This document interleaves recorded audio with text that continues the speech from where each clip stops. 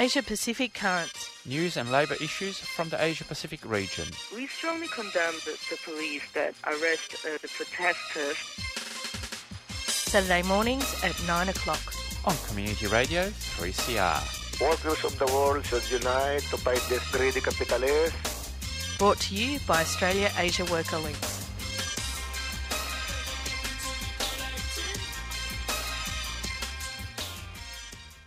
Good morning and welcome to Asia Pacific Currents. This Saturday, the 26th of May, it is actually Sorry Day, or the commemoration of Sorry Day. I'm Giselle Hanna. And I'm Pierre Morrow. Is it 20 years? I don't know the answer. I don't know the answer to that. I think it might be 20 years. So it's a special program That's here exactly on right. Asia Pacific Currents. That's right. Special programming today. You'll hear special programming all through the morning to the afternoon here on Community Radio 3CR. All of our programming will be focused on the struggles of Indigenous people, specifically in this country. And thanks to Solidarity Breakfast for the program preceding us. And that music that you heard was Bart Willoughby singing Proud. And of course, he's got a show coming up at the Fitzroy Town Hall on the 2nd of June. So get to see it. And got a feeling he's been around a long time, and look, I think I know which band he was in, but I'll probably make a mistake. I love it when you wing it with stuff you don't actually know about. It's my favourite radio that is broadcast at 3CR. Welcome to Community Radio, listeners. That's right. I do have to admit that the information I know about these issues from my partner, who's much more musical than me. But speaking of ill-informed broadcasting facts, why don't you tell us about the weather, Pierre? Excellent idea, Giselle. Time now for Pierre's weather report, according to personal feelings and observations, and definitely not based on any science. Spoken by C. Benito and definitely not endorsed by the Bureau of Meteorology. But of course, my opinions are very accurate, given that I'm a bike rider, and of course I've turned off Giselle's mic, so you can't actually hear her laughing. But anyway, it's a sparkling, sunny, cold day here in Melbourne. A beautiful late autumn morning, so I hope everyone gets to enjoy it. So anyway, I think you should take to poetry, Pierre. That was beautiful. Anyway, what's on the show? In the second part of the show, we're going to speak with Cara Keys, who is the National Indigenous Campaigns Officer for the ACTU, the Australian Council of Trade Unions.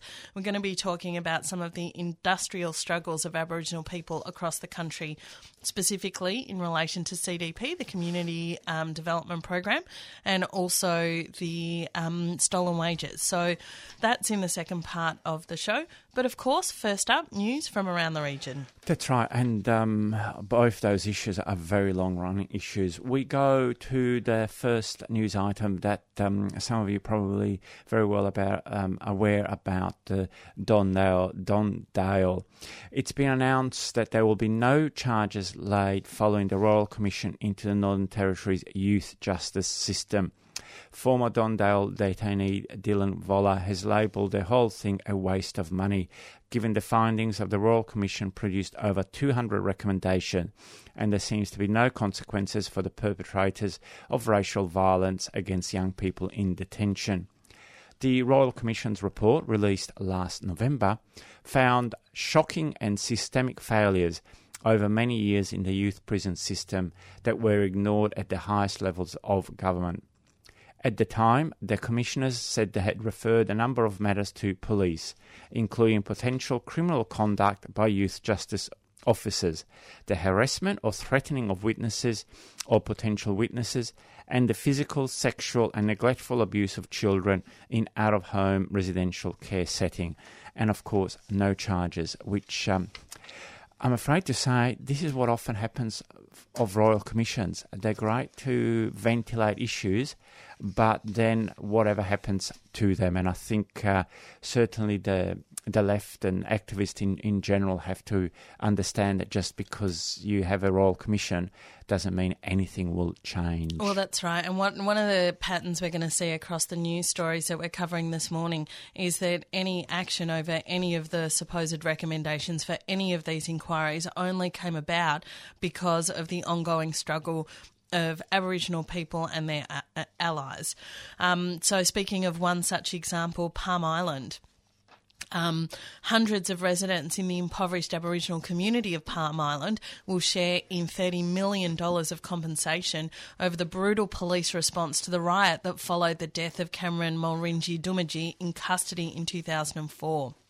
In one of the largest payouts of its kind, the Queensland Government confirmed it had reached a settlement with more than 440 Palm Islanders in a class action that will also include a formal apology.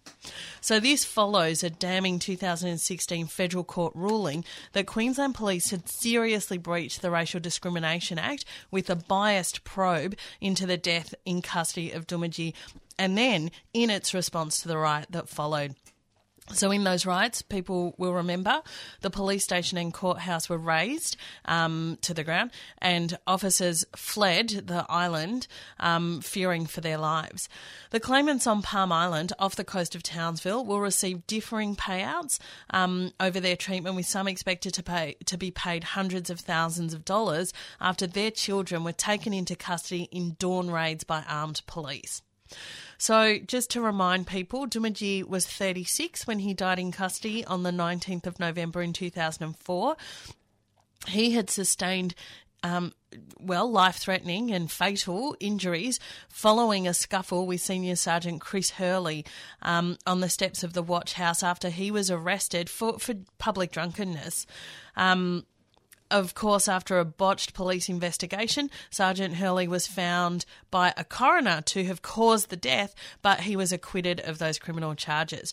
The riot started soon after the results of the autopsy were read out in a town square in Palm Island, and people will remember that Comrade Lex Wotton served 2 years in prison for supposedly instigating the riots that followed. There has been a sustained campaign in defence of Lex Wotton and, of course, for compensation. That's the reason why such a landmark victory. Did Lex Wotton get pardoned in the end, or?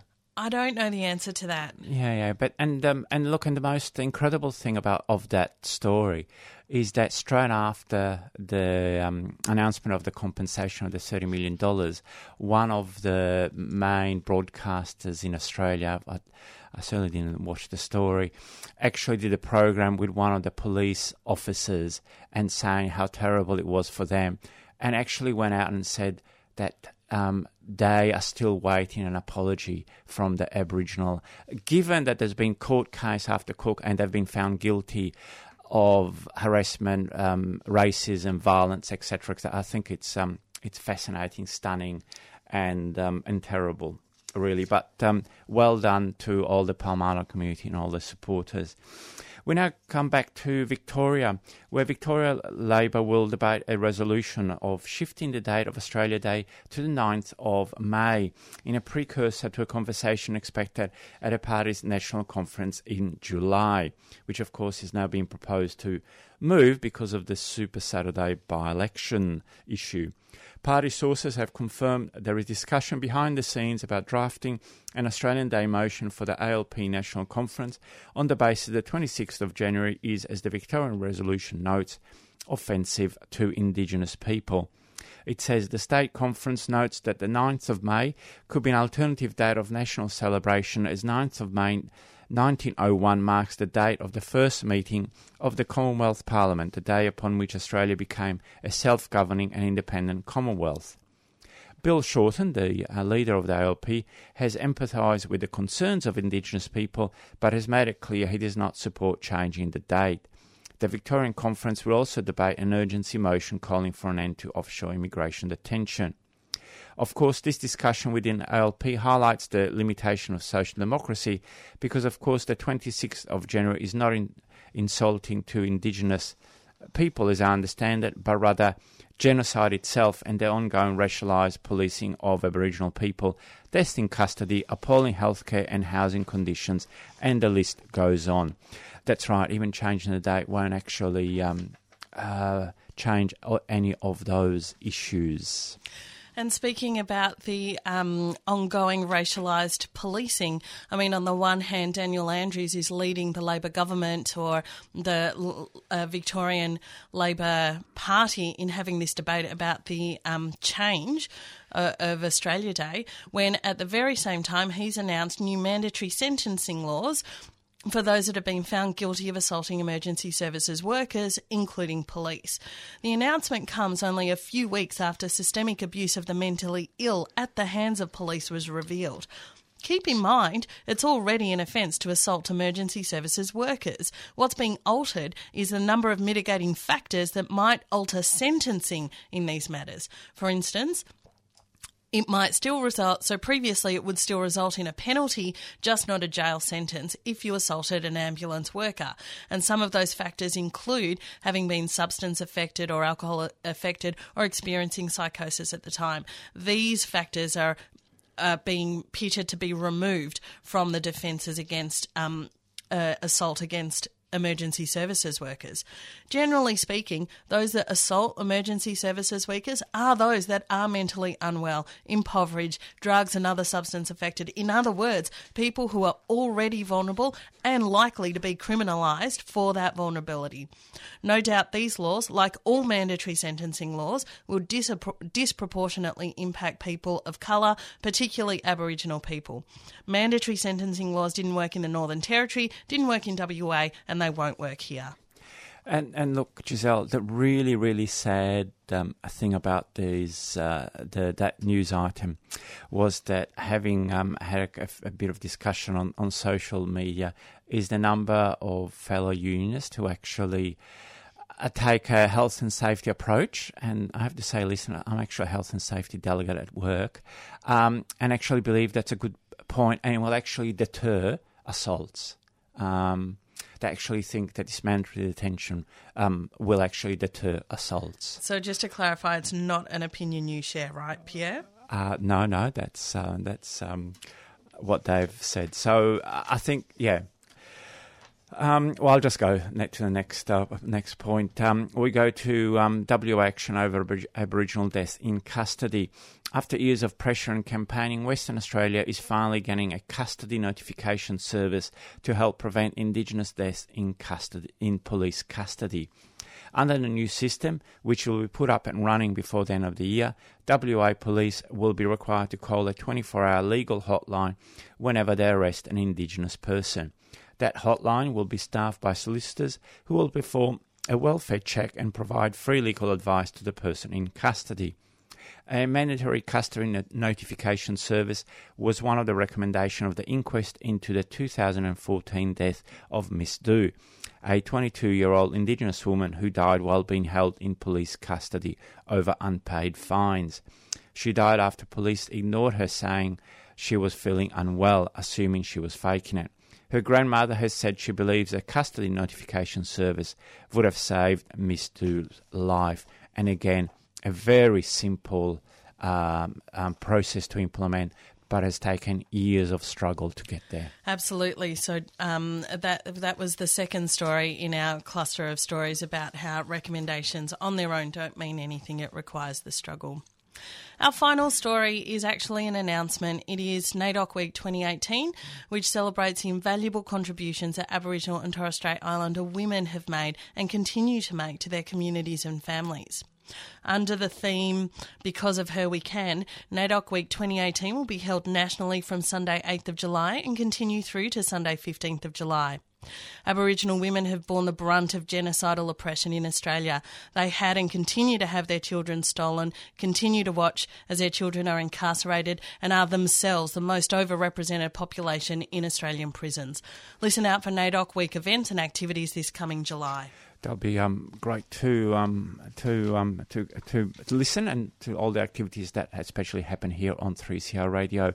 It's just on 9:15. You're listening to Asia Pacific Currents on your favourite community radio station, 3CR Radio. We'll go to a couple of community announcements and then we'll be back with our main interview. You got to remember, NAIDOC's a special day for us, brothers. That's a reminder who we are. Every year for NAIDOC Week, 3CR Community Radio gives voice to our Indigenous brothers and sisters through Beyond the Bars, Australia's only live prison broadcast. I am a black man.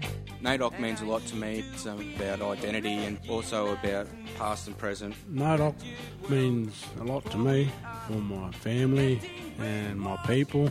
And the people forgetting about our rights. You can access audio from current and past Beyond the Bars broadcasts via the 3CR website. Go to 3cr.org.au/Beyond the Bars and either listen to or download audio from Australia's only live prison broadcast. Happy NAIDOC!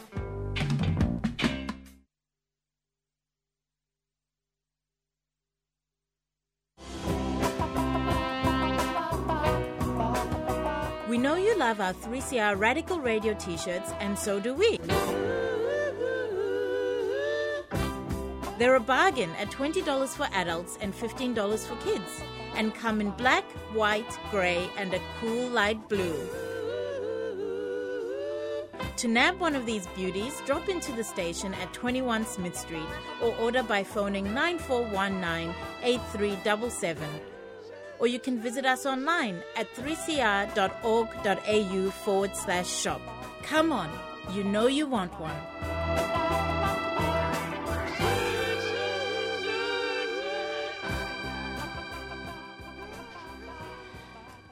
It is 17 minutes past 9 o'clock here on Community Radio 3CR. You're listening to Asia Pacific Currents.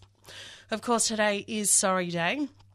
And in 2008, of course, we heard the Prime Minister of Australia at the time make a national apology to Aboriginal people. But the struggle for justice continues. Today on the show, we're speaking with Kara Keys, who's the National Indigenous Officer of the ACTU. Welcome, Kara. Thanks, Giselle. Hi, good morning. So recently the ACTU has started a couple of campaigns to firstly recognise the unique industrial struggles of Aboriginal people, but also to acknowledge that without engaging with Aboriginal issues, the union movement is bereft of politics. So let's talk about a couple of those campaigns. One of them is for workers on CDP. Absolutely. Excuse me. Yeah. We started a campaign on the Community Development Program in response to the absolute archaic nature of this program. It was introduced by the current Turnbull government in 2015, the 1st of July. And I've got to say, in all my experience working in the trade union movement and with my brothers and sisters in the Aboriginal and Torres Strait Islander community, it's probably the worst of its kind that I've seen, basically forcing people into labour. There's 33,000 people in this program. About 85% of those are Aboriginal and Torres Strait Islander, and it forces people basically into indentured labour with none of the employment standards that we would expect doing work anywhere else in the country. In addition to that campaign itself, you've aggregated a group of Aboriginal workers under the First Nations Workers Alliance. I think that's what it's called. Tell me about how that group operates. So the First Nation Workers Alliance is our collective response to the Community Development Program. The program itself basically excludes these workers from being under the Fair Work Act, so they have no employment rights. They're not considered employees. They're specifically excluded from the Superannuation Act, they're specifically excluded from the Workers' Compensation Act federally, and they're specifically excluded from the federal occupational health and safety legislation.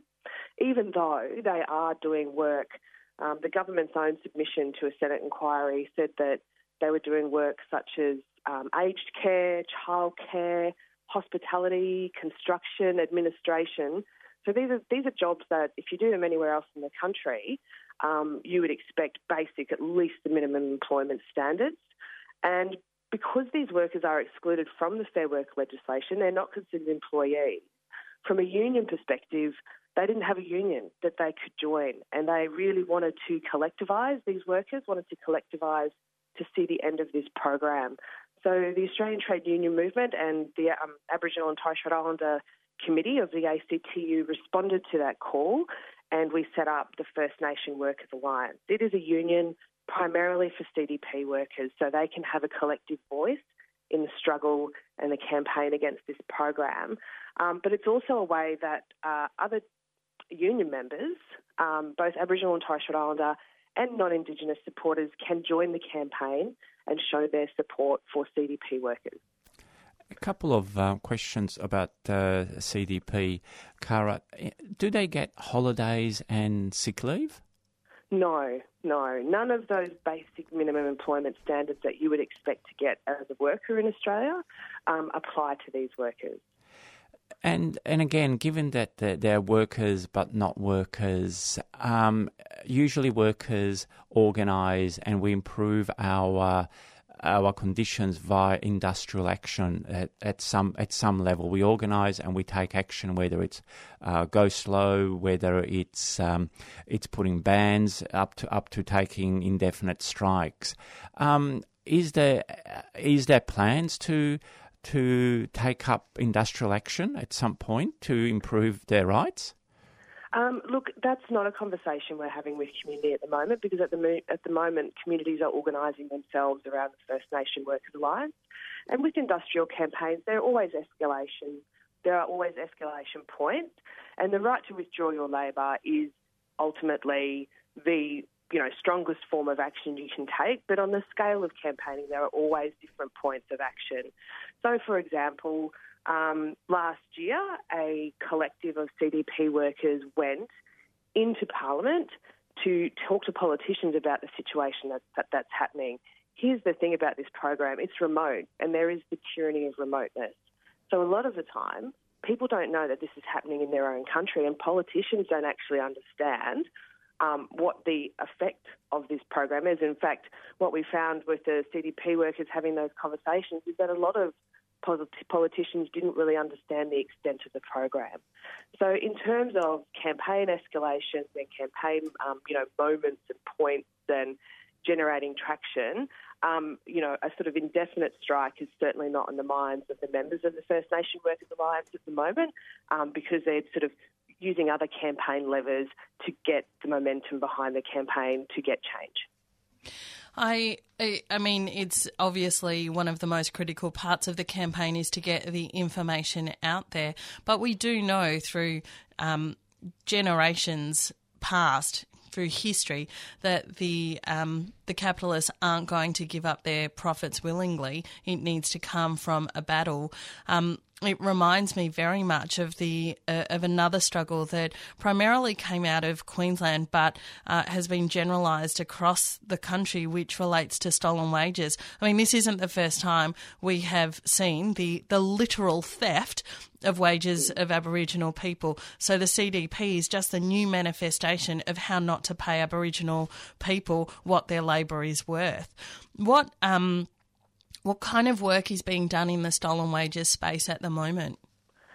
I think the stolen wages is a really good example. I think, there's lots of really great industrial examples that sort of hark back to the bad old days. A lot of CDP workers that we speak to say, this is just like old man Lingiari, when workers weren't getting paid for their labour as well. In Queensland, the reparations scheme is ongoing. My understanding is that there is work on stolen wages going across the country in different forms. There's momentum building in Victoria around stolen wages. And in South Australia, I'm pretty sure that they had their reparations scheme under the last Labor government.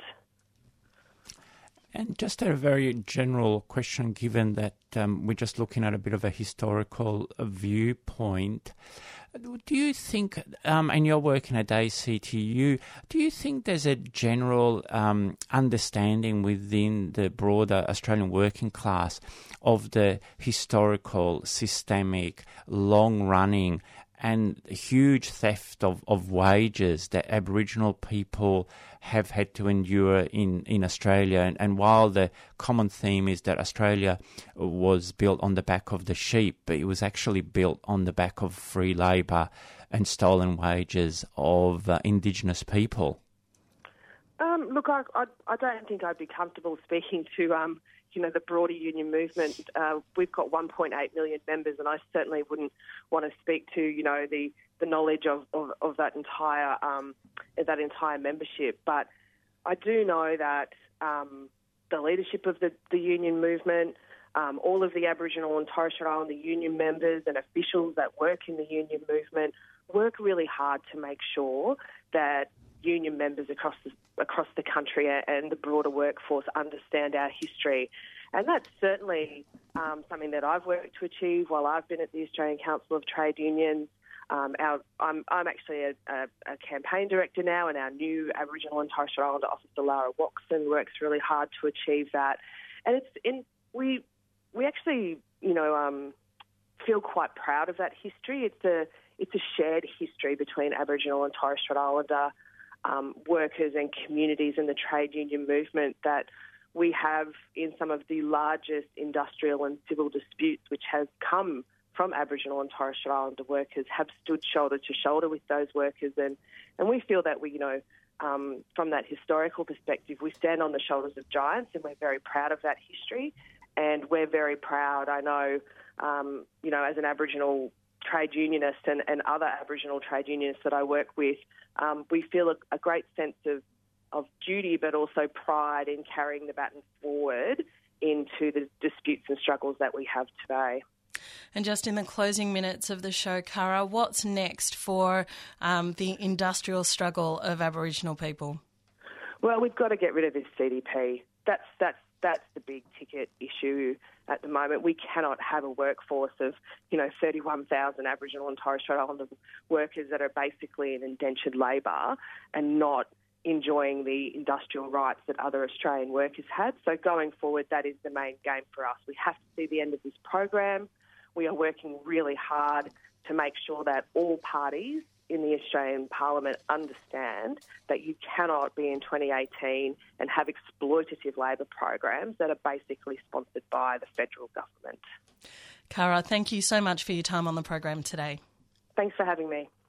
That was Cara Keys. She is the National Indigenous Campaigns Director of the ACTU, speaking about the industrial struggle of Aboriginal people. Today, of course, is the 26th of May. It is National Sorry Day, and this is special programming here on Community Radio 3CR. This is Asia Pacific Currents. 3CR needs you. Fight for your mic and donate to 3CR's annual Radiothon. 3CR Radiothon 2018. Fight for your mic. Radiothon starts June 4th.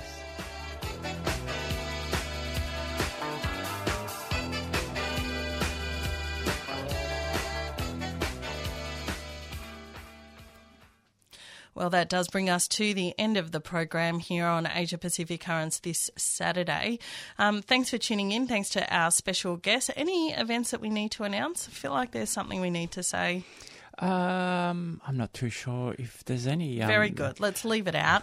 Nothing happening this weekend, comrades. This is your rest and recreation weekend to start next week ready for battle. See how I'm silenced every week in, week out by these young grasshoppers. Yes. But, yes, you are. That's right. Thank you for that, Giselle. Anyway, it is, we're actually on time, so we'll leave on time. You'll be listening to Asia Pacific Currents, brought to you by Australia Asia Worker Links every week at 9 a.m. here on 3CR Radio. My name is Pierre Morrow. I'm Giselle Hanna. And we'll be back next week.